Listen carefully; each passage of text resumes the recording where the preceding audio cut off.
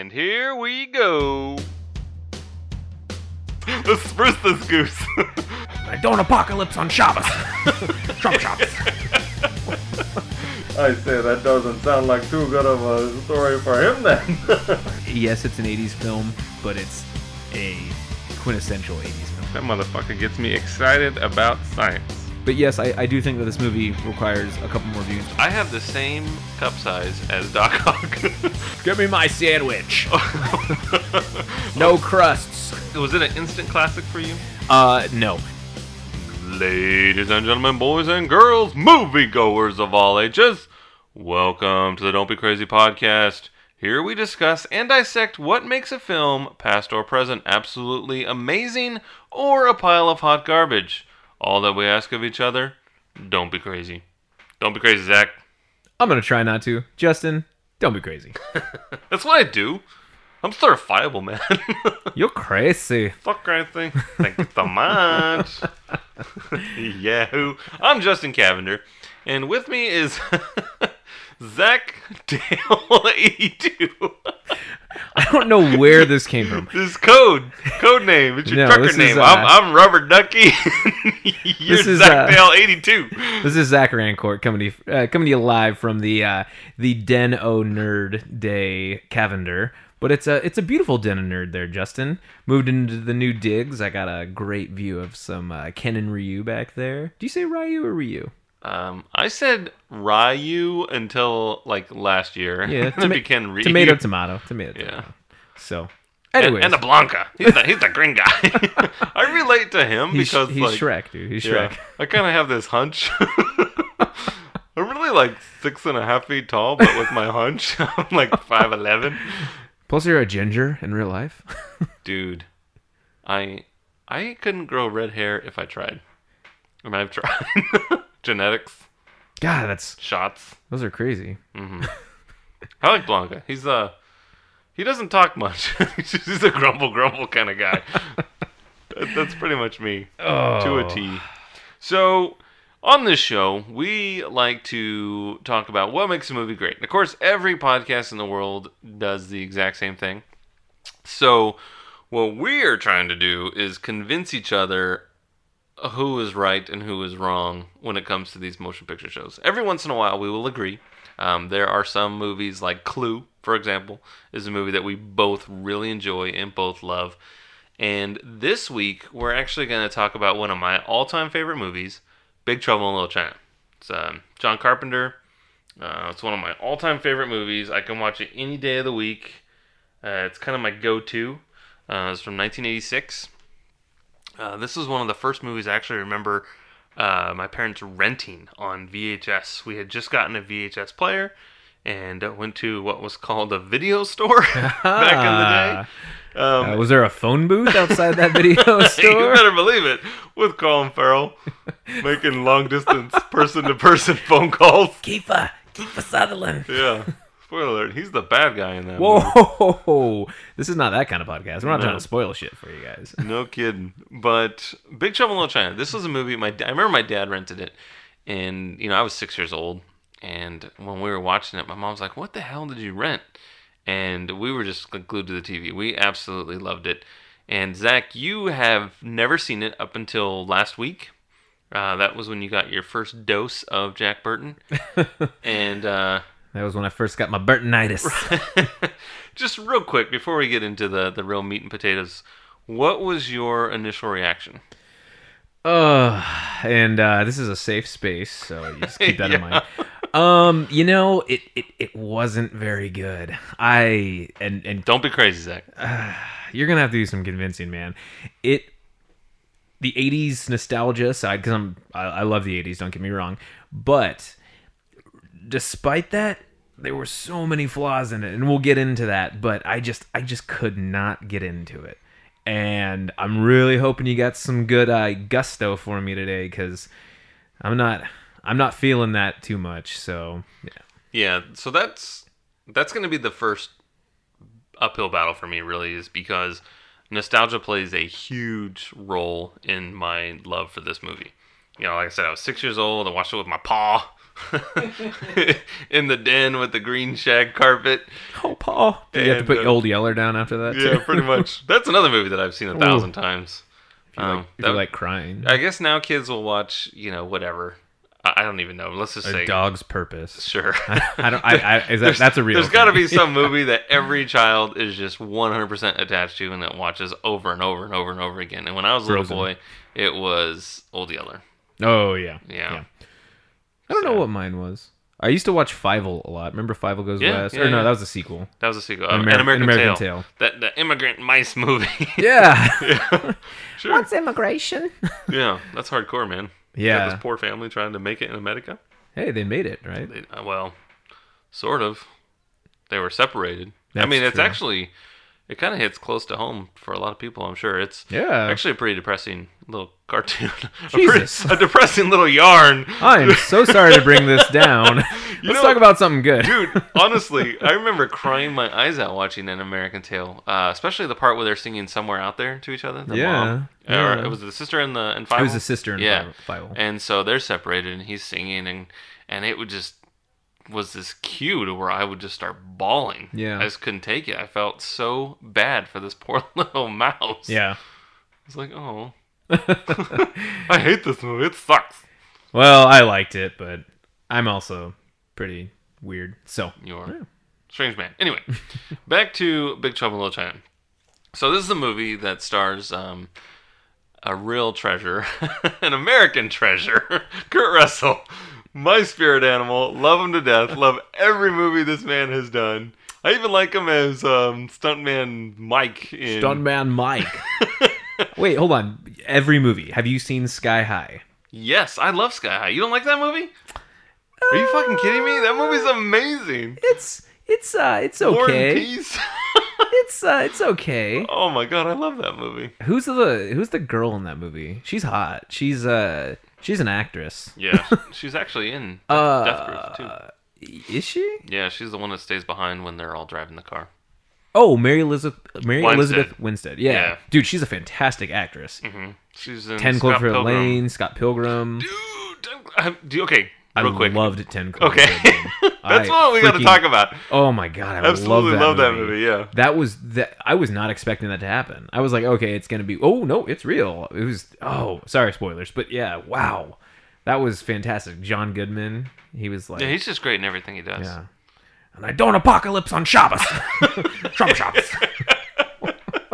Totally. Oh. I sure as shit don't fucking roll. Oh man. Okay. Show her fucking Shabbos. Okay. Big Trouble in Little China. This is a fantastic movie, and I'm sad to hear that you are not all gaga. I mean, perhaps it's a guilty pleasure movie for me at this point. I know the whole movie by heart. I love it to death. Kim Cattrall was one of my first celebrity crushes. She was not only 80s hot, but she kept her hotness throughout her entire career. I think she's absolutely amazing. Was she Samantha in Sex and the City? Yes. I've never even seen an episode of Sex and the City, But but you I know knew who that. she is. Yeah, that's true. She's dynamite, man. She was in Police Academy. She was in Mannequin. She was. Yeah.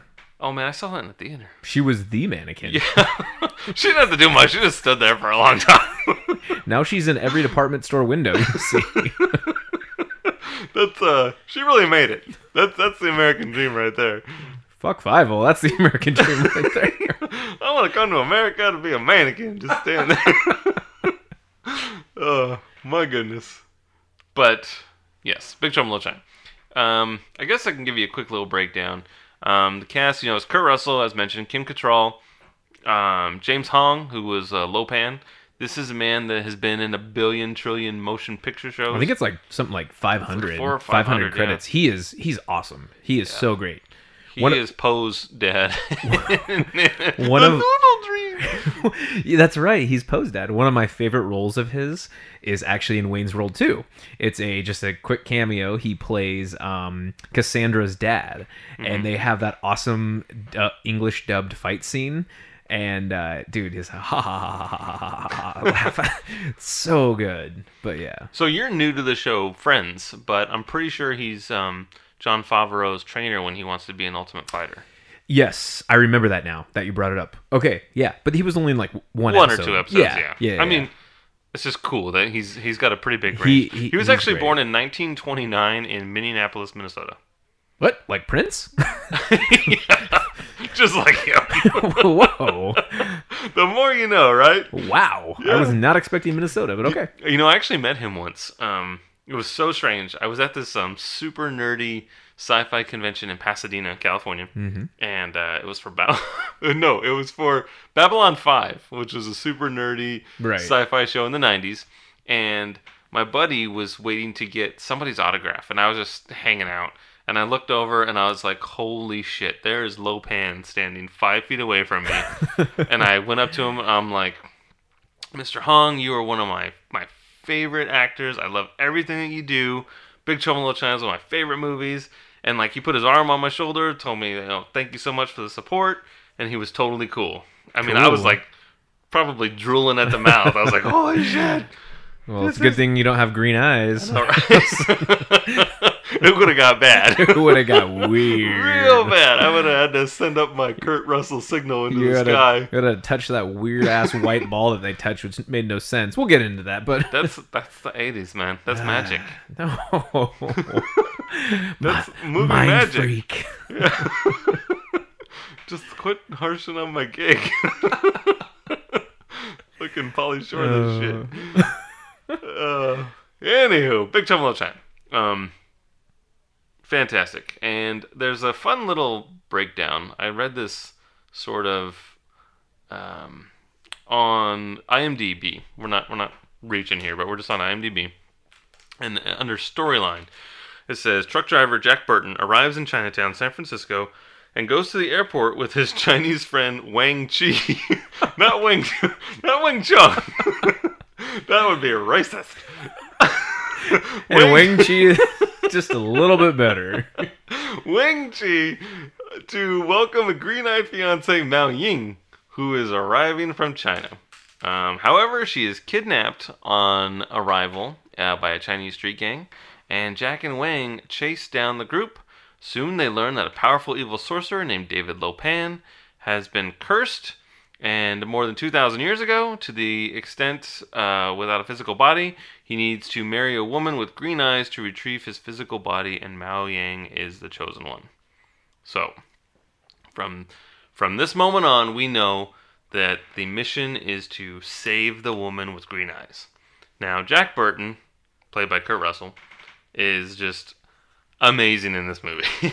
He is this happy-go-lucky truck driver I mean, he is to me. Okay. I mean, love is blind, Zach. So I see what I want to see. That's what ugly people say. And I just can't get enough of this man. I mean, at the end of the day, all he wants is his truck back. The old Pork Chop Express. He wants his money because Wang Chi owns him some money. And he wants his GD truck. And the only way to get those back is to get that woman with green eyes, Mao Ying. And I feel like that's a life lesson. right? The only way to prosper in life is get that woman with green eyes. Ooh, jeez. That's it. He's got to go through a whole army of angry Chinese men to do it. Fair enough. That's another thing. These guys are just armed to the teeth. It's a kung fu movie, but they got guns. Yeah, and that guy has like a bandolier, and I was like, I didn't want to see Red Dead. Like, yeah, what the hell he's a is total this? cowboy. Yeah, and that guy's been in a lot of other movies too. He was in Lethal Weapon? Yeah, Lethal Weapon, TMNT. TMNT. Teenage Mutant Ninja Turtle. Yeah, there you go. Yeah, he's one of Shredder's goons. Yeah, and then there was a few other people. The guy, the Lethal Weapon guy. He was also in Last Action Hero. He got the cone in the back of his head. Yeah. Man, there were so many other famous Chinese actors, and it was really cool to actually have a cast like that and not have it completely whitewashed, which I thought was pretty rad, actually. Right. Kurt Russell's playing every Chinese person in this movie. He's like the Eddie Murphy of of this movie. Yeah. But but they did a cool job with that, and I really like to add on to what you're saying. James Hong was he was cool in it too. Yeah. I mean, so like, was Victor Wong, who played Egg Shen, who was this sorcerer. Yeah. You would recognize him from a million movies as well. He was also in Tremors. and Three Ninjas. And Three Ninjas. He's the grandpa. He's the grandpa. Yeah, it teaches them how to fight. And Yeah. he gives them awesome names like Colt. Yeah, and Rocky. And Rocky. And the fat one's named Tum Tum Tum. Oh my god. The three stoner guys that go to kidnap them. Little dudes. We're not gonna hurt you. We're just gonna kidnap you. Oh my god, I love that. Oh, man. That is from the amazing Victor Hong. Love that guy. Anywho. So this is a movie, again, this is a movie that I love and adore, and I know you have some trivia for me, perhaps some things that I don't even know about the movie. So this is one of those more you know kind of moments. Yeah, actually, so surprisingly, thanks to the interwebs, Isn't that amazing? You just type in stuff. It's like a Star Trek computer. yeah, I just put like cool naked chicks one day, and some really fun stuff happened. Basically, Dwayne The Rock Johnson is looking to reboot this movie, and not as a redo of the film. Essentially, a remake. He is trying to create a sequel, almost. Now we're talking. In a different style. So he's not going to play Jack Burton because he said, and I quote, which is kind of a misquote, no one else will be Jack Burton. So, I mean, I think that's respect to Kurt Russell. Kurt Russell, he's not the greatest actor in the world. Sorry, don't hit me. He's not the greatest actor in the world, but he does some pretty awesome and iconic roles, and he's had lasting power. I mean, I've seen a ton of Kurt Russell films, and this is slightly tangent. I've seen a ton of Kurt Russell films. I really do like his work. This one wasn't my favorite, but I like that Dwayne Johnson is respecting him in that sense, and he understands that this movie has gained a big cult following. So, real quick, what is your favorite Kurt Russell movie? Oh, man. Okay, so I really, really, really love The Thing. The 82 version from John Carpenter. I thought he was so good in that. I loved Snake Plissken. I loved Escape from New York and stuff. I really liked Miracle. I liked him. Dude. Herb. Again. Again. Yeah, no, he was great in that. I loved him as John Ruth in Hateful Eight. Thought he was so good in that role. The president. Abraham Lincoln. Oh, man. I thought he was so good in that role. What about Wyatt Earp in Tombstone? In Tombstone, he plays the hard ass Wyatt Earp. He did a good job in that. I've only ever seen Tombstone once or twice, so I don't remember too much about it, but I do know that he did a pretty good job. I liked him as Stuntman Mike. I thought it was cool. That one was a fun, like, practical effect movie, and it was just pure, like, Tarantino's love of stunt work. And that's why I think it was fun, because it was just a car chase. It was like Vanishing Point and stuff. It was just a car chase movie, and it was cool to see him play that role. A bad guy. Kurt Russell isn't a bad guy, too. Yeah, he definitely has a persona about him and a way he does things. I'm not as in love with him as you are. Oh, man. So, I want him to be my tauntaun, and I just crawl up inside and stay warm. Got a little weird. Oh, God, I got weird. Anyways, moving on to the other part. Basically, Kurt Russell was not always the first choice, though, from the studio execs. John Carpenter had to fight pretty hard to get him.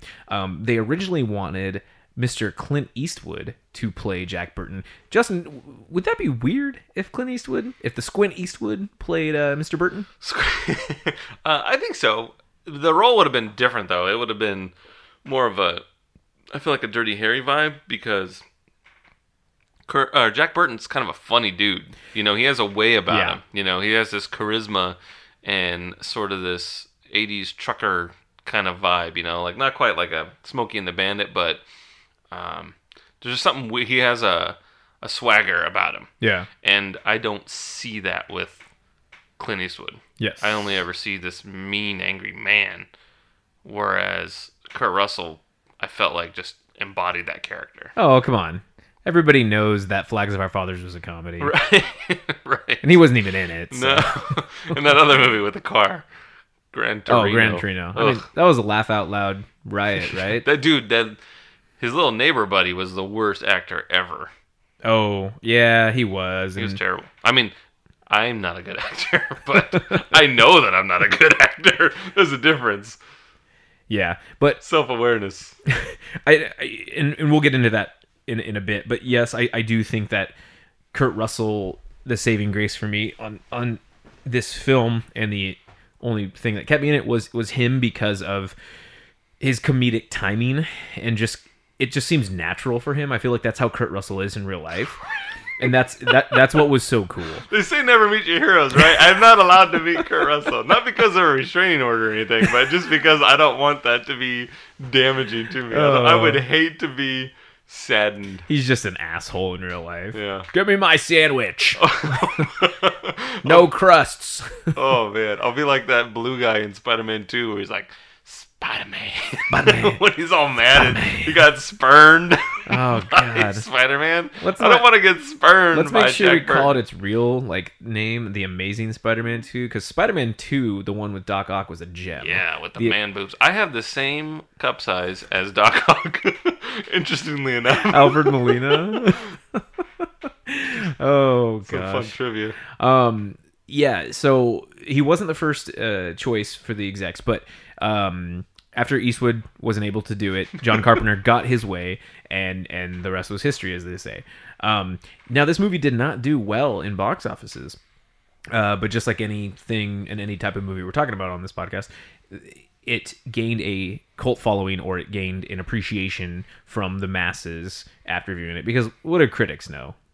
You know, I mean, Absolutely nothing. absolutely nothing for the most part. But yeah, so that was really cool.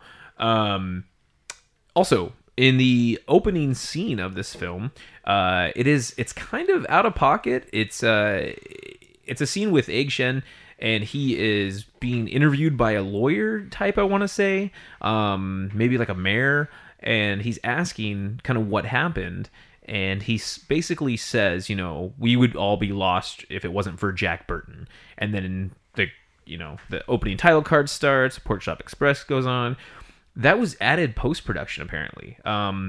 During this whole movie, if you watch it without that scene, and if you really look at it, Wang is more of the central character than Jack Burton is. Jack's always kind of haphazardly walking around places and gets knocked out when he shoots the Yeah, I love door that part. He's like, just shoots this guy and the bricks hit him in the head. I'm feeling pretty good. But he doesn't really do that much, and that was one of my bigger gripes of the movie. I was like, when is he gonna do things? I felt like that episode on Family Guy when Peter's like poking, he's like, do something. I don't remember what that was. I could just be making that up, but yeah. So that scene was added to give some spice to Jack Burton. It was, I thought that was really cool. That's all I kind of have. So do you want to jump into it, or? Yeah. Okay. Well, I see you have notes. I took some handwritten notes. Right, and I'm very proud of you for doing that. I haven't had the opportunity to do that, but I've seen the movie a million times, Okay. and I'm gonna rely on the old noggin Yeah. to pull this one off. So I'm just gonna get into the emotions of just watching this. So again, nostalgia aside, 80s film aside, and I was trying to really disassociate myself from that, because when we were talking about Clue last week, that had a lot of nostalgia for me, but I realized that that's not the best way to convey why I thought it was such a good movie. Now with this, I completely tried to remove that and said, okay, if they remade this now, how would this be? And Wait, I'm sorry, real quick.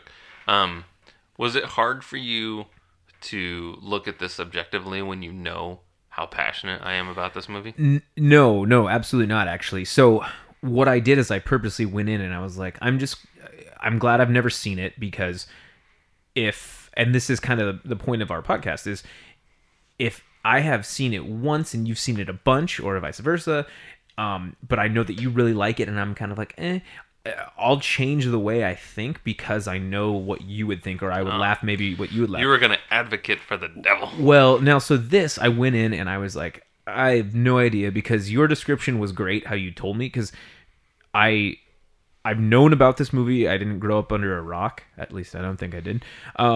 But I knew about this movie, but I didn't know anything about it, if that makes any sense. So when you described, like, well, he's a truck driver and he goes into San Francisco, Chinatown, and then there's sorcery and it gets crazy. I was Is like, that what I said? something like that, along those lines, and I was like, okay, that's all I need. So I don't know if I'm going to love it. I don't know if I'm not. Now, it was written by Gary Goldman.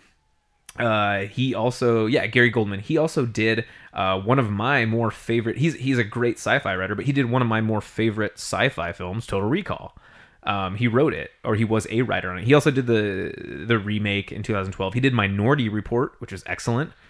So I appreciate that for sure, and I appreciate the idea behind it because I like all the magic and the flying. I really like that movie. All the magic and the flying, all the flying and the magic. Flying and the magic.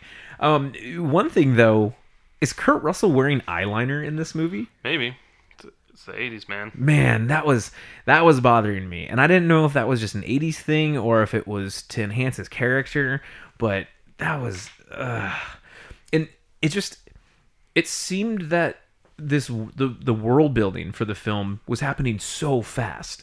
Like, so, they start out, they do the whole bottle trick and the gambling and stuff between him and Wang, and then they go to the random airport, which has horrible security that everyone just hangs out outside, and punks. Well, in the 80s. In the 80s, you could do whatever you want. Honestly, anytime before 9/11, you were able to do that. Yeah, that's true. Well, and then, yeah, it all happened so fast. Like, those three guys came, the gang, I can't remember what they were, and then they drive the truck down a really narrow alleyway, which, why the hell did he do that? Because it was so narrow. And then a gang war happens. Like, there was just, it seemed to be happening so fast. Now, when I watched it a second time... Wait, what's happening fast? The world building, the story, it didn't really... Well, because that's the thing. There's no world to build because you live in this world, my friend.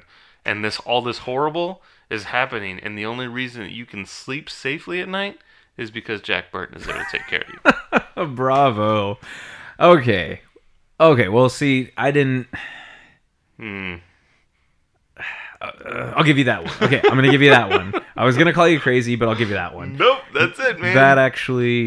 That works. Okay, so I'll scratch that then. But it did seem, if you watch this with a very subjective eye, it's like, what the hell? This is happening so fast. I mean, they go like 0 to 100, like, and it makes more sense what you were saying about how all he cares about is getting that money and his truck back, because it goes from they're getting attacked by the rival gangs. He tries to run over Lopan, and he gets some puddle water splash in his eyes. And if that was me, I'd be like, I'm out of here, man. He's like, no, I'll go with you to this really crazy whorehouse and go get your fiance back because I have to, and I'll break into this warehouse because I have to. I guess that can make Jack more of a hero? Question mark?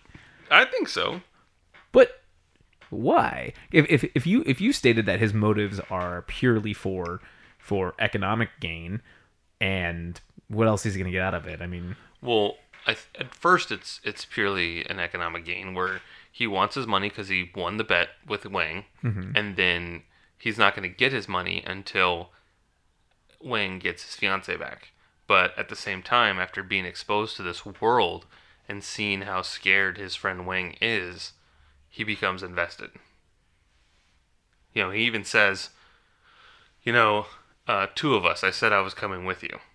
He's like, I'll even go in alone if I have to. He's like, nah, hold on, I'm going with you, relax. Because that's his attitude. He's like dude, relax, I got this. I can do this. Okay. I'm on board. He even stops Wang and says, look, I told you, he said two of us. I'm going with you. He even says that. So do you think Jack Burton is an honorable man? I do, in the Han Solo scoundrel sense. I think that's a good comparison. Like, at the... Not as cool as Han Solo. At the end of the day, he is a good person. Like, he's going to make decisions that will benefit him, and he will profit. But when the chips are down and he sees that something is not right, he will make the right call. You're a good man, Jack Burton. Yep, exactly. You're a good man, Jack Burton. and he's like, come on, right? Like he knows it as much as he tries to not be. He was a guy that's down on his luck. He's already been married once. He's just traveling. He's got his own little business. He's just eating sandwiches in his truck. Yeah, and he's talking to anybody that'll listen. The old he's a lonely man. Honestly, at the end of the day, he's a lonely man. He's talking on his CB radio to anybody that'll listen because he needs that human element. And he doesn't know it right away, but he needs friends, and that's what he has with Wang. Okay, yeah, I'll give you that one too. I feel like I'm ahead. Some of the acting and some of the dialogue did seem a little forced and a little scripted. Obviously, it's a movie, but I mean, it just seemed scripted in the sense of it wasn't natural. It's very much like, Justin, what do you think? And then you answer like right away in the same type of tone or a same. But who was this back and forth with? Well, I specifically remember like Wang didn't do the greatest job. Dennis Dunn. I liked Wang a lot, but his acting as an acting standpoint in this movie, it was so just like, I don't know. I felt like I was watching a play almost, but it's like a high school play when he was acting. Okay, I can see that, and I don't think he was really experienced to really pull that off with the acting chops. There are those actors that are out there where people's performance is elevated based on who they're sharing a scene with. Oh, absolutely. Like Philip Seymour Hoffman is someone that brings out the best in everybody. Oh my gosh, yeah. Christian Bale, he's another one. Mm-hmm. Bit of a dick in real life, but when he's a fantastic actor, though. He's a chameleon too. He's still a dick, but yes. Like he just transforms, and anybody that's sharing a scene with him just is elevated 1,000 Dude, times. Mark Wahlberg in The Fighter. Yeah. Oh my god, when the two of them, Mickey and Dickie. Oh god, it's nuts, dude. Yeah, man, that's a fantastic movie. Yeah, I mean, they are just brilliant. Yes, and you don't get that with every Mark Wahlberg movie. A lot of times it's just Mark Wahlberg, but honestly, Christian Bale just elevated the shit out of that movie. So, I mean, as much as I love Kurt Russell, maybe he just doesn't have the same ability to elevate other people. Mm-hmm. Because he's just playing Jack Burton, and at the end of the day, I feel like Kurt Russell is Jack Burton. So if he's more casual and more like, hey, what's going on, guys, kind of thing, like maybe he just doesn't have that. Yeah, and I can see that. I mean, if it's not necessarily, if he hasn't been in that many of these roles, I don't know. Dennis Dunn, I believe, played Wang. I don't know how many other roles he's had before that. That's not to say that he had a bad performance. Like I still liked his character a lot. Right. I think he was very good at his nonverbal communication. His facial expressions were like spot on for certain things. Like when he was fighting, I don't know, whatever that other Raiden number 2. Yeah. Raiden number 2. When he was fighting him in that dancing, jumping, ridiculous sword fight at the climax of the movie. I loved when Raiden 2, like, yeah, and then he just raised his eyebrows. Raiden 2 was like, what the hell? And Wang just raised his eyebrows. Like, dude, he was badass. Right. Like, no, that's incredible. And by the way, it was his third credit. Okay. So I'll give him that. How many had Kurt Russell had before? Oh, 1 billion. He's been acting his entire life. Even when he was a child. Oh, that's right. He was in Andy Griffith. Yeah. Or was he in the Andy Griffith show? Maybe he was like Gilligan's Island once. Yeah, something like that. Kurt Russell's been acting since he came out of his mother's womb. His son is now an actor. He was in Overlord, actually. His most recent credit. Oh man, I loved Overlord. Did you see that? No, I heard it was actually pretty cool. It's kind of like man. Wolfenstein. Yeah. Yeah. Honestly, it's like if I played too much Wolfenstein before I went to bed and then had a nightmare about it, that is fucking Overlord. You had too much Surge Yeah. soda pop. Yeah. That movie, it was intense. So. But I see what you're saying. Yeah, Dennis Dunn, I mean, he was obviously new, very green. And it's a movie that doesn't take itself too seriously. But at the same time, yeah, you're right. He is more of an action star in that movie than he is sort of this, whatever, Care Bear. So the other thing too that was just so ridiculous. So I'm a sucker for an awesome like kung fu film or an awesome practical fight scene. And these fights were cool to some point, but when they started breaking arms and heads and stuff, man, those were like Muppets or like Raggedy Ann dolls being broken. It was so bad. I don't, and that. There's no way that's an '80s thing. That was just almost. Do you think they used that? Like I'm saying, when they broke the arm, it like went backwards. Right. It looked like the straw man. It looked like Scarecrow getting his arm broken. Yeah, I get it. And that was why use that technique or aesthetic instead of using like practical fights. I mean, shit, Rocky was, I mean, that kind of stuff. And then yeah, that's 1-on-1, but they still had more believable fight scenes than this. Right.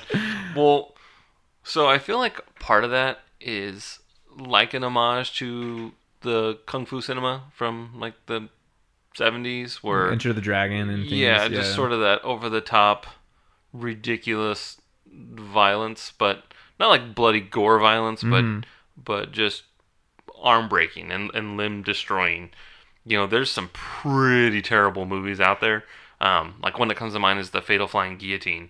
It's just this asshole that throws his hat with a bunch of blades, like Kung Lao, basically. Like Odd Job? But it's like all kinds of crazy blades on it. Oh, yeah. And it just chops off heads. And it's exactly like that. So really? I think I would venture to guess that a lot of that is sort of an homage to those 70s kung fu movies. I don't know. That took me out of it, though. And that's fine. But if you were someone that grew up in that era, it would be like home. And it's sort of the chicken soup for the kung fu soul, as it were. I don't know. I think that's a little crazy. I'm not buying that too much. That doesn't.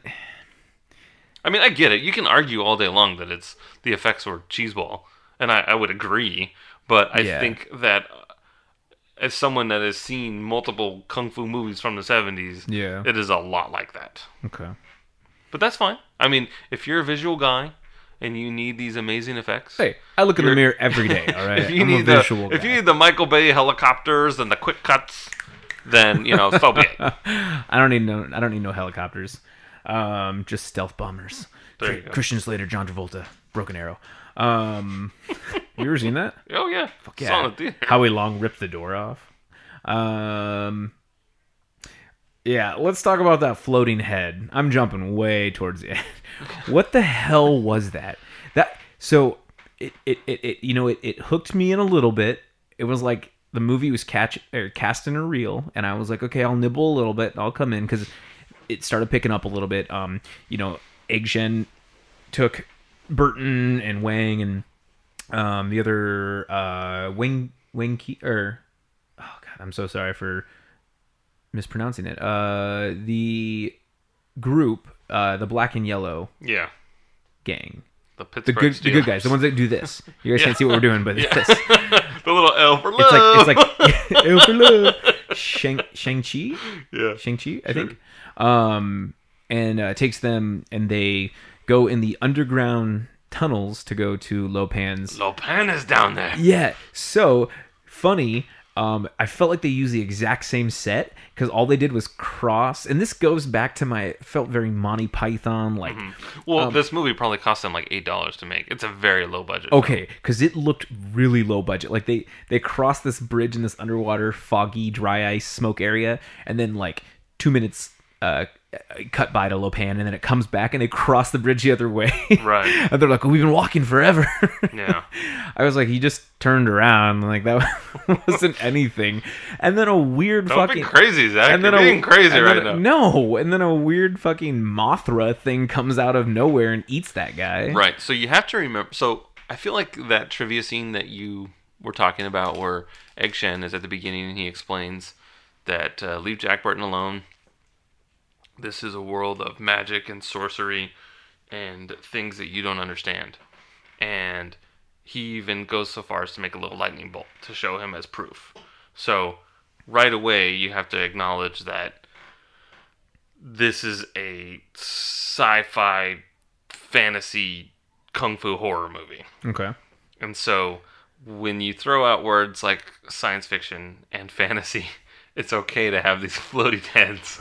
Because you got to remember, Lo Pan's been around for thousands of years. Yeah. He is and right now he's immortal, basically. I mean, he's dead, but not really. But at the same time, he is a wielder of magic, and so is Egg Shen. They are both sorcerers, and they even have this epic, wizarding duel. So Your Schwartz is bigger than mine. Right. That's what it felt like. And so, I can defend this tooth and nail all day long, but when the credits roll, you have to realize that you just watched a sci-fi fantasy. I don't know.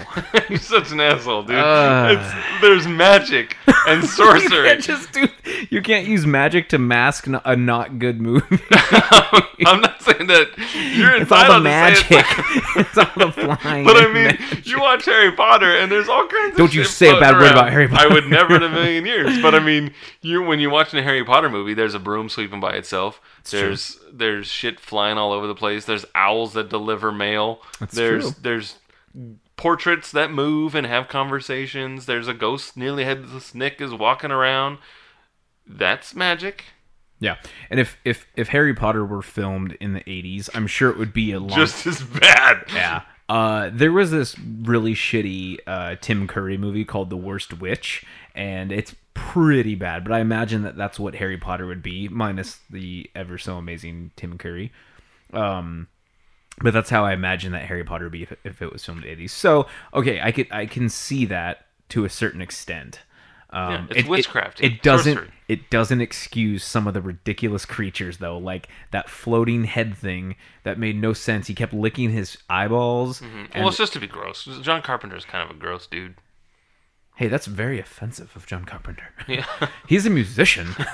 I mean, he had a movie called The Thing with that's true. With a dog and weird alien shit going on. Those were some of the best practical effects ever, though. The dude who did the effects for that film, actually hospitalized himself because he worked so damn hard. He exhausted himself. Can't do that. It's insane. So some of that threw me off, and it was hard because it almost felt like it was a little too much. Mm-hmm. Because I'll give you the sorcery and the magic and stuff, but some of it felt a little forced or just thrown in there for the sake of it, like the fucking Toka and Razor guy from who was in the truck with him in the captures Kim spoilers Cattrall. yeah but his eyes in the thing and he captures her, he made no sense, right? But again, this is an underground world that you are not exposed to. You don't go trouncing around through the sewers in Chinatown. I'm never going to San Francisco again. Seattle's the sister city. They're the same thing. So we got some monsters in our sewers. Yeah, you go to San Francisco, and you are not going to go wandering through the sewers. The whole idea is that, like Jack Burton, we have been in the dark of this world. It has not existed to us. So even he's like, what the hell was that? It'll come back no more. What? Huh? What will come back no more? He is on the same page as you. You guys are reading the same fucking book, and he is not aware of what's going on. He hates every second of it. You are, as you sit in your seat, you are Jack Burton in this journey.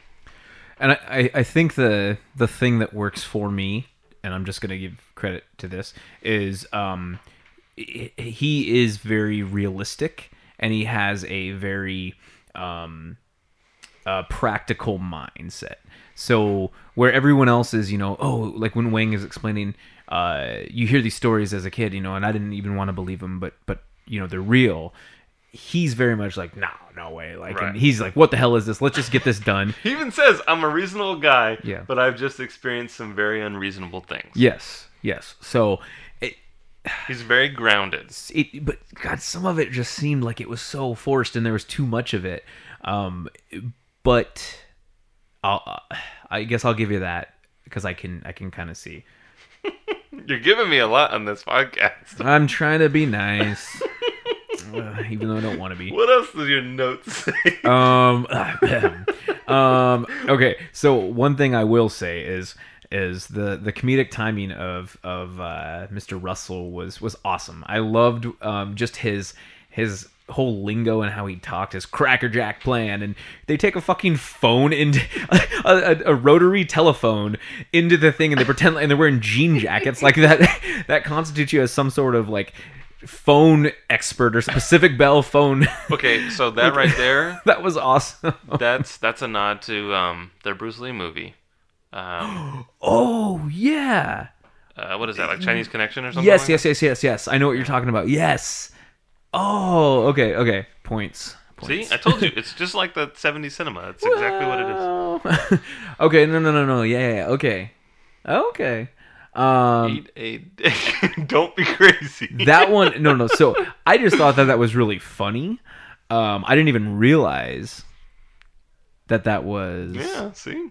an homage. But To tell you. but I loved how he was practical, like I was saying. So where Wang is knocking on the door, he's like, hollow, and Jack just has his knife and he knocks on on the paper doors, and he's like, fuck it, and he just cuts through it.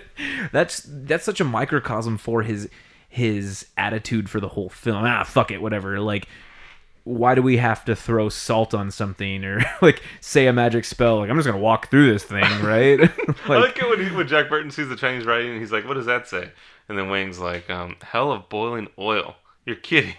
Yeah, I am. It just says keep out. That's fantastic.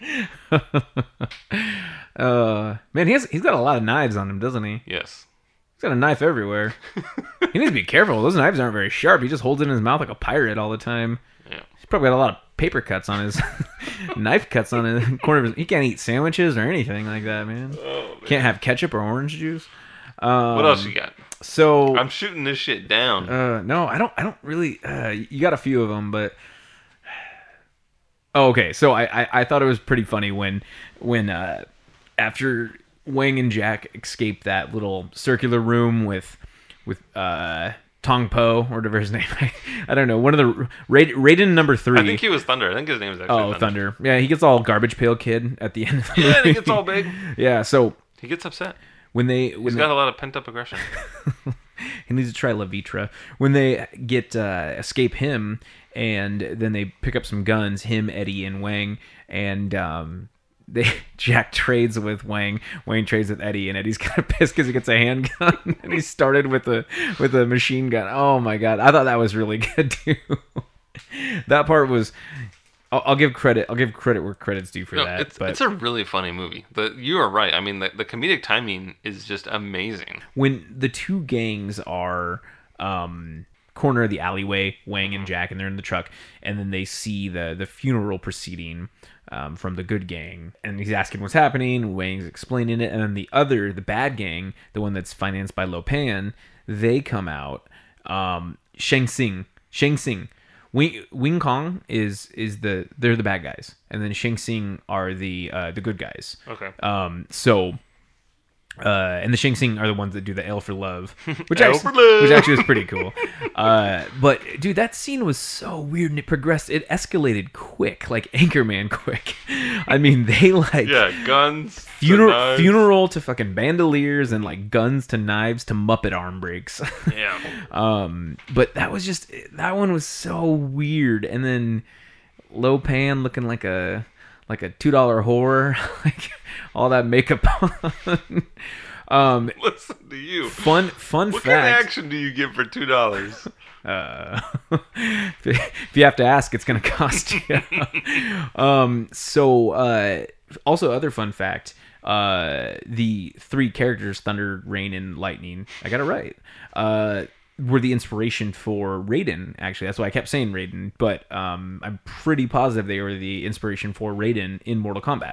Dude, okay, how do they got shot at by both the Wing Kong and the Shang Tsung, and how did they not die? But then like they die by a Gollum statue getting thrown on.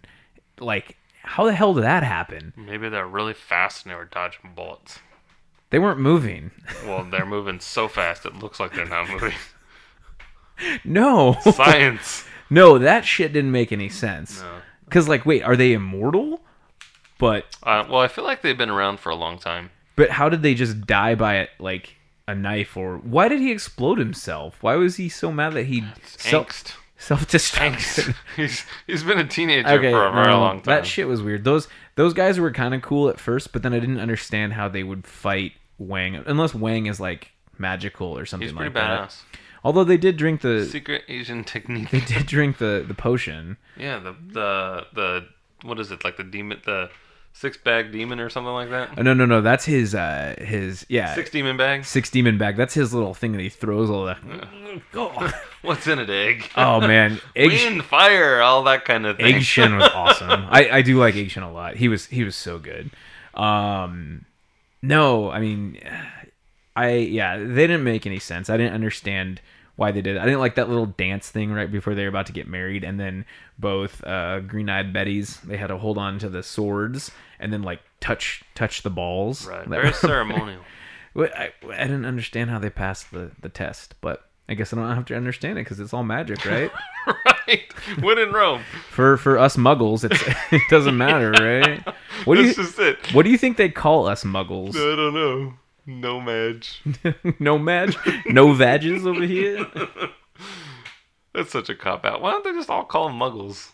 I hate the no madge term. I don't like the no madge either. I don't really like to give labels. No. Yeah. I like warning labels. Warning. Oh, I like that when Wang was saying something. Oh, he's like, I lost a truck. He's like, how do you think I feel, Jack? I lost a whole girl. I lost the whole girl. That's funny. That was funny. Dude, the movie's great. I mean, no. Yeah, now that great. you're laughing and you're having a good time, you're gonna watch it again. I think I appreciate it. So I did watch it twice because I needed to just understand how bad it was. And no, I did like it. You gotta unravel the mystery. It's like a onion. Onions have layers. Ogres have layers. Onions have layers. You just gotta peel it back, man, and just enjoy it. So, watching it a second time did help, and I think that once you can get beyond the ridiculousness of it, if you can really kind of open your mind a little bit and look at it for what it is, get beyond the crazy Muppet arm breaking and the jumping out of Trans Am's ways. Like, I don't know why they stood in front of that Trans Am for so long at the airport and then jumped last minute. I don't think they were actually staying there for a long time. I think the car was actually going really fast. And so it was just it was there before you know it. Fun fact, they filmed that shot in reverse. I believe it. Yeah, safer that way. I mean, no way. They didn't have unions back then for that kind of stuff. But he even has a thing. He says, "I never drive faster than I can see." Yeah. I did like how some of the illusion or some of the callbacks, I guess, to like the things that he did with like his reflexes or something. You'd see it later on in the film, right? So at the beginning, there's the bet that he can cut the bottle. Yep. That Wang can cut a bottle in half. Yeah, that foreshadowing of that, right? Sort of, but yes. And then he catches it, which was really, that scene was kind of odd too. I thought that Wang was going to use like a trick bottle, and then he just like almost hits it at Jack. Well, yeah, because that's the thing. He goes, he's going to cut that bottle, and then Jack says, "Not that bottle," and then he takes a drink and he goes, "This bottle," and that's because Jack too is a bit of a hustler. So I mean, he's gonna use his street smarts to get the upper hand on that one. Yeah. But then Wang ultimately admits that his mind and his spirit were not at one. He's so distracted because he's in love, head over heels, gonna be seeing his girl, and we've all been there. No matter who you're in love with, when you're smitten, you're smitten. Yeah. You're not thinking clearly. Yeah. Let's talk about Gracie Law, Kim Cattrall. I liked her in this role. I thought she was cool. I thought that she was kind of the counterpart to Jack in the sense of she was the yin and he was the yang. Right. She gives him the nudge. Sometimes we all just need a little push. And she was more of the brains and he was the quote unquote bronze. Mm-hmm. He worked out pretty hard for this role. You could tell with that 80s bod. But no, he actually he didn't look I mean, dude, that tank top, I have to admit that's a pretty badass Halloween costume. He can rock a pretty sick mullet. Dude, yeah. He can rock a pretty sick mullet. I'll give him that. But no, I thought that she was awesome in it. I thought she did a good job in that role for what it is basically. Yeah, she was a babe too. I mean, I liked her fake green eyes that she wore contacts in. Right. So it might not even be in every scene. Yeah, if you watch the Blu-ray version, you can tell the difference because the first viewing I did not watch the Blu-ray version. I watched it on I can't remember, but I watched it Blu-ray second time, or maybe it was the other way around. Anyways, I did notice that it was a lot more apparent that they were very fake green eyes. It was pretty comical, but it's okay because they were very bright green eyes. It gave the story a little oomph. So. Right. But yeah, no, she was good. I liked Gracie Law, and it was weird. I guess this kind of makes sense now that I'm talking about it more. They all were in. They were all. Don't be crazy. It was in their neighborhood, and like that's why. Neighborhood watch, man. They had to get involved.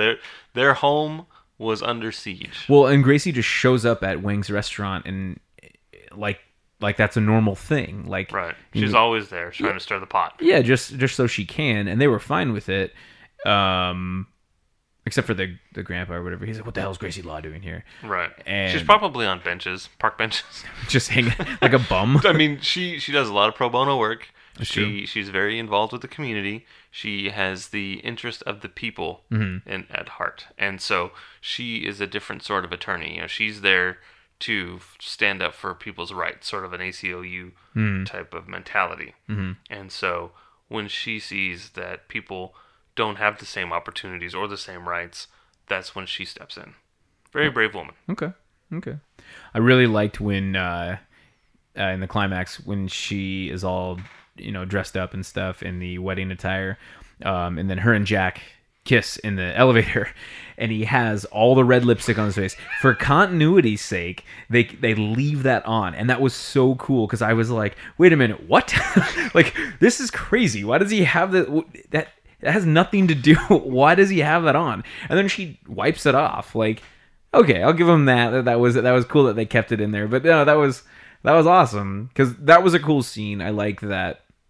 Right. So he's trying to play this tough guy. Yep. And he's got super red lipstick on his mouth. Yep. and it's just amazing. I know. And he doesn't even know it. He's just like, yeah, I'm here. I'm going to kick some ass, take some names. And then Wayne comes in doing backflips in his Top Gun onesie. Right. He's got his fly suit.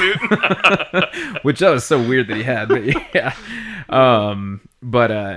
No, it was really cool. I liked that. When he threw the knife at Lopan and he missed, it's a good knife. He throws it right at him. Yeah, and he catches it and throws it right back. He gets him right in the head. That's incredible. That was cool. I thought that was cool. So he did. I mean, yeah, he was pretty central. He killed Lopan. Yeah, he's the man. But he didn't make him human.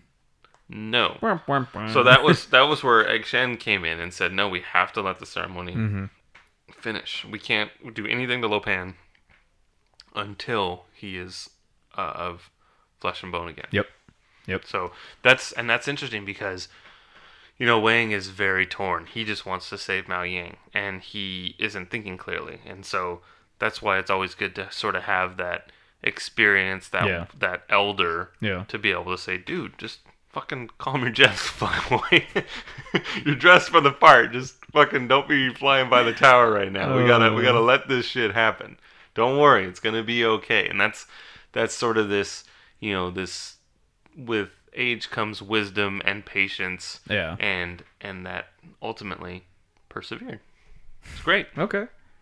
I mean, he's kind of that Yoda character. Yeah, too. Absolutely. What's that line? I really liked that line too.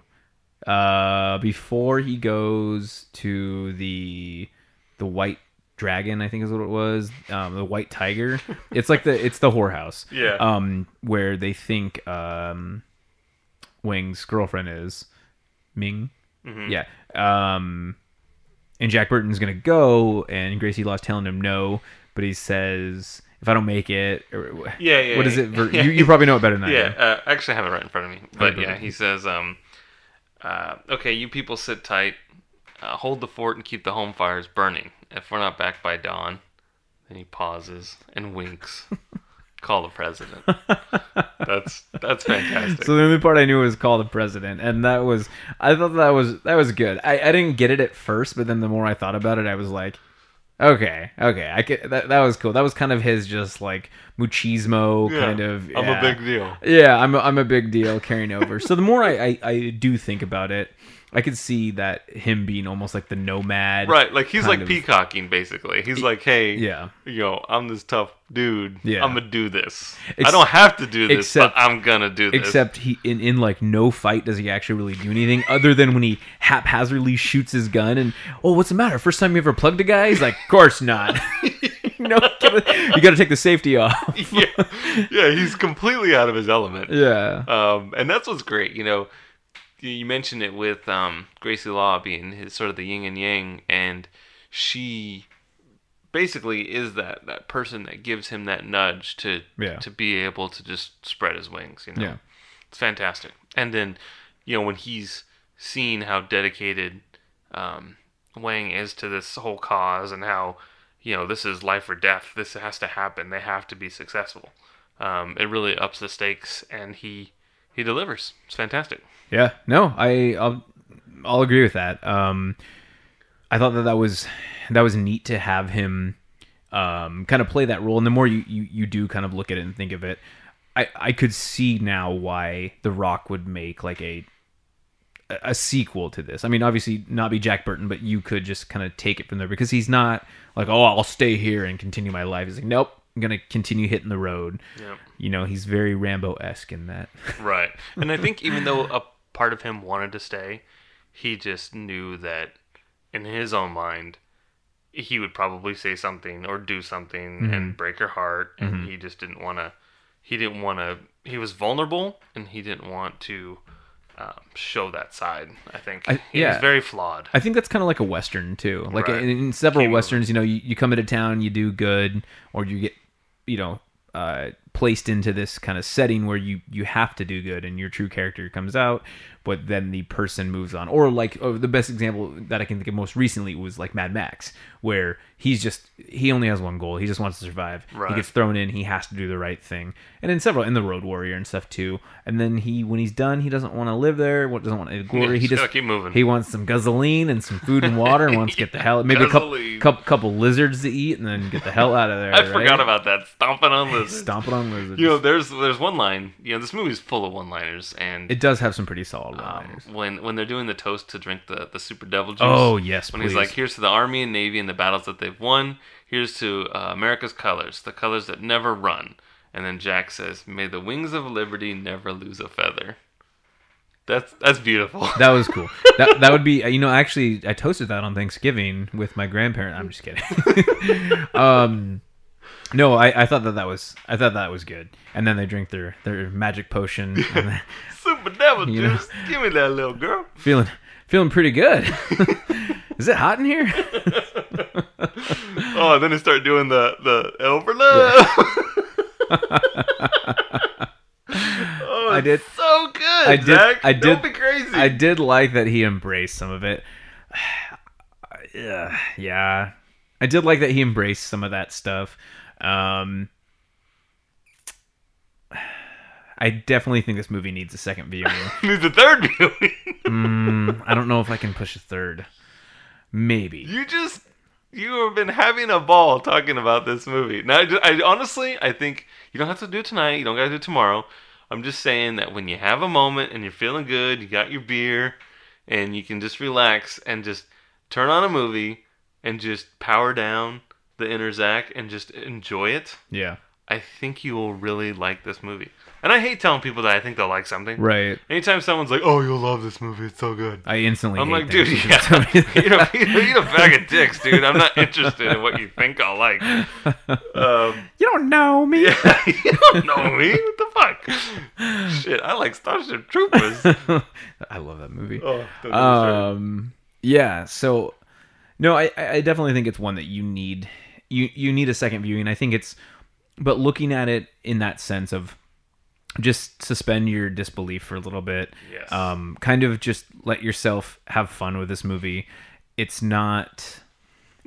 doesn't have to be on the nose with everything. It can be over the top. It doesn't have to be, straightforward. Expect the unexpected. At random things can happen, and I think that randomness gives it its character.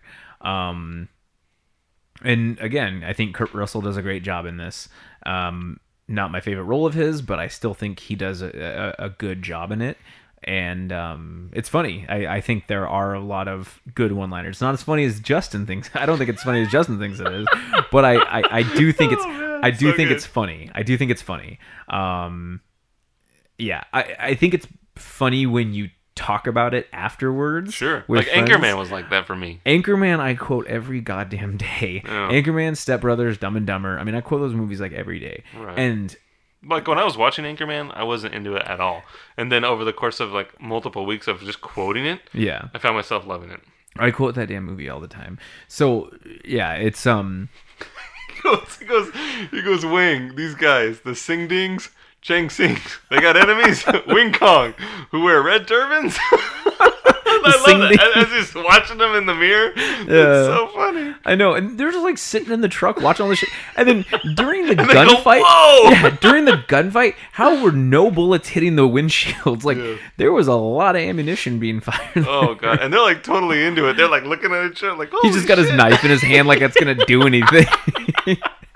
That's so good. Oh, get out of here, Jack!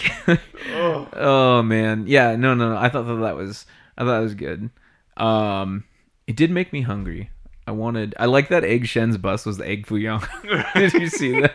Yeah. His bulletproof tour bus, basically. Jeez.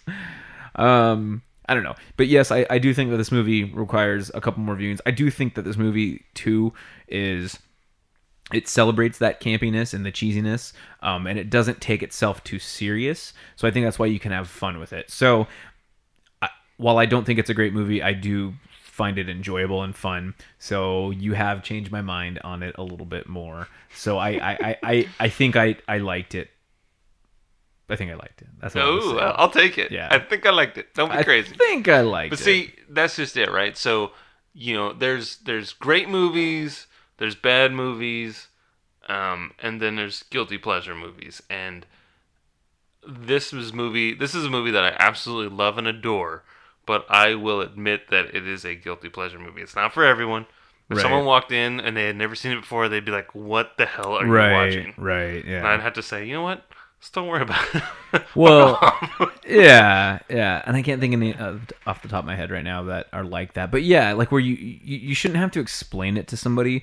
But I don't necessarily think you need to explain this movie to somebody. I think you did it to me, but I think for the sake of this podcast, I wanted to critically look into it more. I think if you wanted to dissect it and murder it and well, kill it again. and that's how my mind works sometimes. But I think you just need to go into it. And the best advice I'll say this is just suspend disbelief, shut your mind off for a little bit, and just kind of have fun with it because it's ridiculous. And like, yes, it's an 80s film, but it's a quintessential 80s film. A romp. A romp. Wacky mayhem ensues. So growing up, because I'd always see this movie, like in theaters and posters and stuff like that. Not in theaters, but like at video stores and posters and stuff.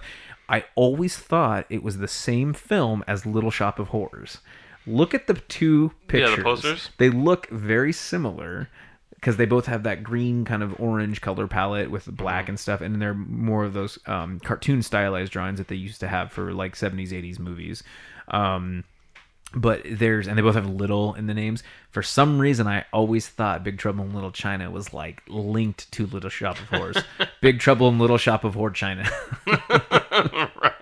Feed me, Like- more feed me. Oh, That movie's terrible, by the way. you want to talk about nightmares, man? That movie used to scare the shit out of me. I hate that movie so much. But I mean, it's a musical, and I hate musicals. I mean, I've seen 1,000 of them. I've seen whatever, Phantom of the Opera, West Side Story, I like musicals. whatever, Les Miserables. You name it, I've seen it. Les Miserables? But yeah, I'm like, man, this place sucks. It's very depressing. Too much singing. They're always thinking about something. It's like just Jesus. These are words. Ooh, here's a thought. What if they adapted Big Trouble in Little China into a musical? Yes, on ice. let's spruce this goose. Low pan. I would do it, man. I would go watch Big Trouble in Little China the musical on ice. Because there's big trouble in Little China. Let's do it. All for it. You got to cast Zac Efron though as Jack. He Burton. doesn't wear deodorant. What? Yeah, I was reading this whole. Oh, I man. went down the rabbit hole the I other had day a man crush on him. about whatever, like celebrities with poor hygiene. That's weird. I know it was. I don't even know how I got there, but there was all sorts of different people that I was unaware of their ability to want to use deodorant and antiperspirants. I think they're like the enemy. So like Gwyneth Paltrow, she doesn't do antiperspirants. That doesn't surprise me. Julia Roberts doesn't do antiperspirants. Doesn't surprise me either. Brad Pitt and Angelina Jolie. no, I don't know about her, but yeah, there was just this whole thing. Neither. And of I them just surprise kept, and me. Matthew McConaughey, he doesn't shower unless someone complains. And then Zac Alright. Efron's in that same boat. They just use baby wipes. That's gross, man. I agree. I mean, You don't need to you don't necessarily have to shower a ton. Like it's actually damaging your skin if you do too much soap and showering too often. But like at least rinse off, bro. yeah, I shower every day. I shower every day too. I go crazy if, let's just say that I woke up at 7 o'clock in the morning. Mm-hmm. If I am not showered by like 10, I am mad at the world. Oh, same. Unless I go to the gym or something like that. But or unless I'm like backpacking or just doing camping or whatever. I don't mind if I don't shower for like a day or two. But I do feel kind of weird. I at least need to like rinse my hair Face or and face head, yeah. or Totally. yeah. I literally, if I am in a building with running water, I will shower every single day. That's just my jam. I can't not shower. My idea of roughing it when I'm camping is Motel 6. You mean getting bed bugs? Yeah, with semen and blood stains. Carrying a blacklight with you? Did you notice when in the scene when they all dived into the sewer water? Kim Cattrall is very bad at diving. Yeah. I don't know what she did, but watch it again. She like tries to dive in, but Turns it, her belly body flops, goes into like a V, and and then it belly yeah. flops. It's like what happens when I dive. I can't dive for some reason. I love Right. swimming, but she I even can't pauses to dive. Yeah, it's really weird.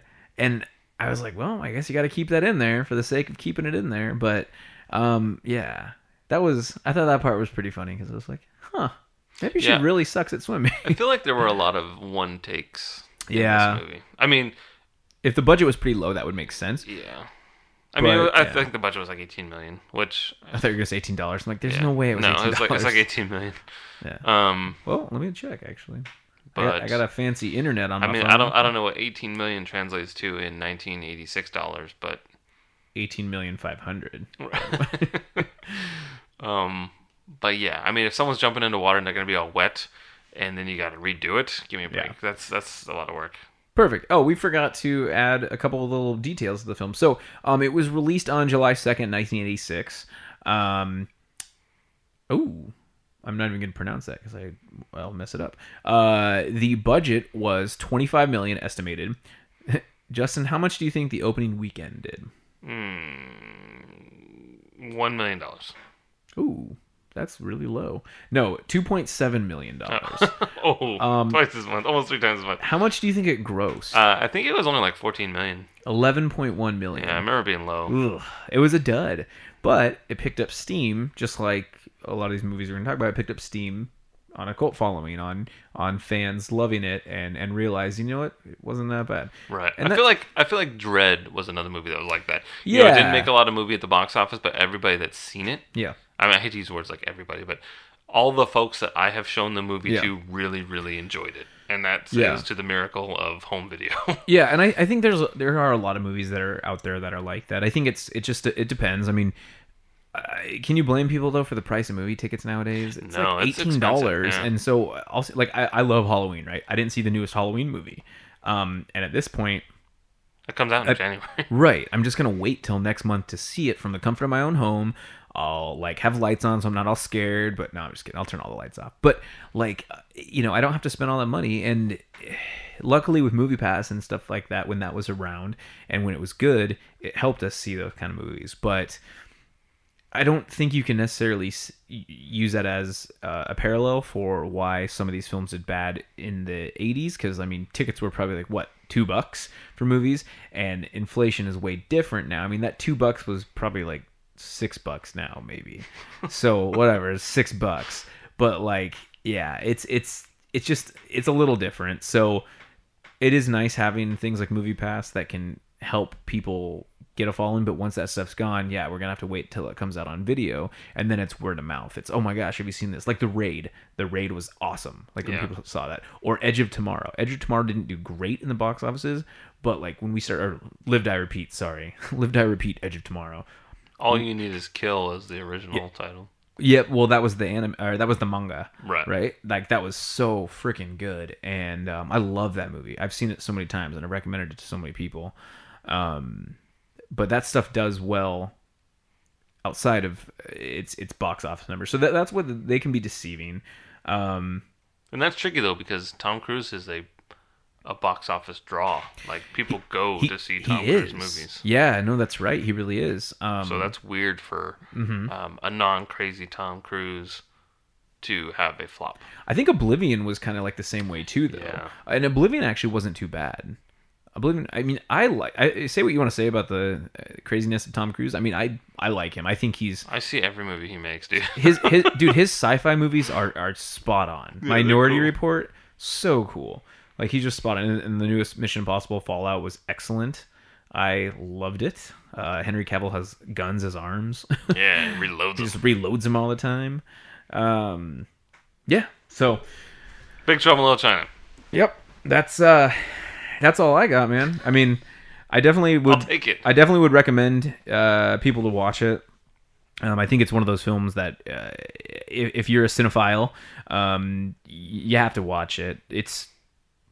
It has a place in film history for sure. Absolutely. I'll take that. I'll take that as a victory, actually. Yeah. I'll win this one. I'll give you this one. I'll give you this one. Yeah, I'll give you this one. Don't be crazy. Honestly, it's at the end of the day, Big Trouble in Little China is one of my all-time favorite movies. Love it to death. As I sit in this room, I have a Funko Pop of Jack Burton. I have the screenplay behind me. I have the license plate frame, or no, not the frame, but the actual license plate from his truck. Love the movie. Yeah. What's interesting too, though, I didn't have any of these things until a year ago. Yeah. It all kind of happened at once. Big things all happen at once. Not there yet, but don't think I'll ever get there. But definitely, I'd recommend this, and I think you did a solid job of convincing me why it's a little bit better. Okay, I'll make you a hair doll of Jack Burton. Take home with you. Ooh, thanks. You can pet it when you watch it. It'll be amazing. Awesome, Justin. Where can we find you on social media? You know what? You can find me on the Twitter there at EdgyArmo. I love to tweet, mostly cute animal things, but I will always be engaging. You can find me, Zach, at ZachDale60. That's Zach with an H at the end. 82. Not 82. ZACH Dale 60. And we can find us both at the DB Crazy Pod on Twitter. Anyway, thank you for listening to this very fun and festive and informative episode of the Don't Be Crazy podcast. I'm Justin Cavender, and with me as always is Mr. Zach Rancourt. Thank you so much, and we will see you another time.